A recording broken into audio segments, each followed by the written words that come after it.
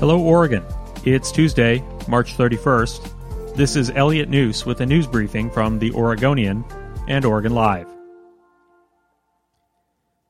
3 more Oregonians have died from the novel coronavirus, bringing the toll in the state to 16. State health officials said a 91-year-old Yamhill County man, an 80-year-old Clackamas County man, and a 91-year-old Lynn County man were the latest patients to succumb to the illness. Each had underlying medical conditions, and the Lynn County man was a veteran and resident at the Edward C. Allworth Veterans Home, one of the state's hotspots in the ongoing pandemic, where there have been at least 15 confirmed cases of COVID-19.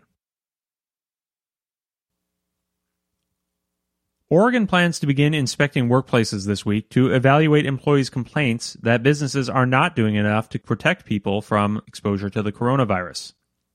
When Governor Kate Brown ordered Oregonians to stay home a week ago to contain the spread of the deadly virus, she allowed many businesses to continue operating so long as they maintained a safe distance among employees and took additional steps to prevent the virus from spreading. Hundreds of Oregon workers say their employers are failing that test.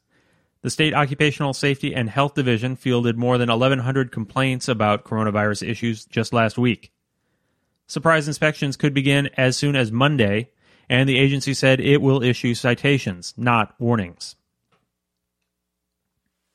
At least 31 healthcare workers in Oregon, including workers at 3 hospital systems, have tested positive for COVID-19. The numbers came out on the same day that healthcare unions went public, stressing the dangers faced by frontline nurses, doctors, and other healthcare workers treating COVID-19 patients. A shortage of basic personal protective equipment, like face masks and gowns and gloves, increases the risks. And Governor Kate Brown and others called on the federal government to provide safety equipment out of its stockpiles. The total number of infected healthcare workers remains a mystery. 2 hospital systems, Kaiser Permanente and Peace Health System Services, have not disclosed their numbers. Keenan Lowe, the football coach and security guard who disarmed a distraught student at Parkrose High School last year, was awarded the nation's highest civilian honor. Lowe, a former star wide receiver for the Oregon Ducks, intercepted Angel Granados Diaz when the then Parkrose senior arrived on campus with a shotgun on May 17th. Footage released later showed that the former Oregon football standout hugged the Parkrose student, comforting him until police arrived.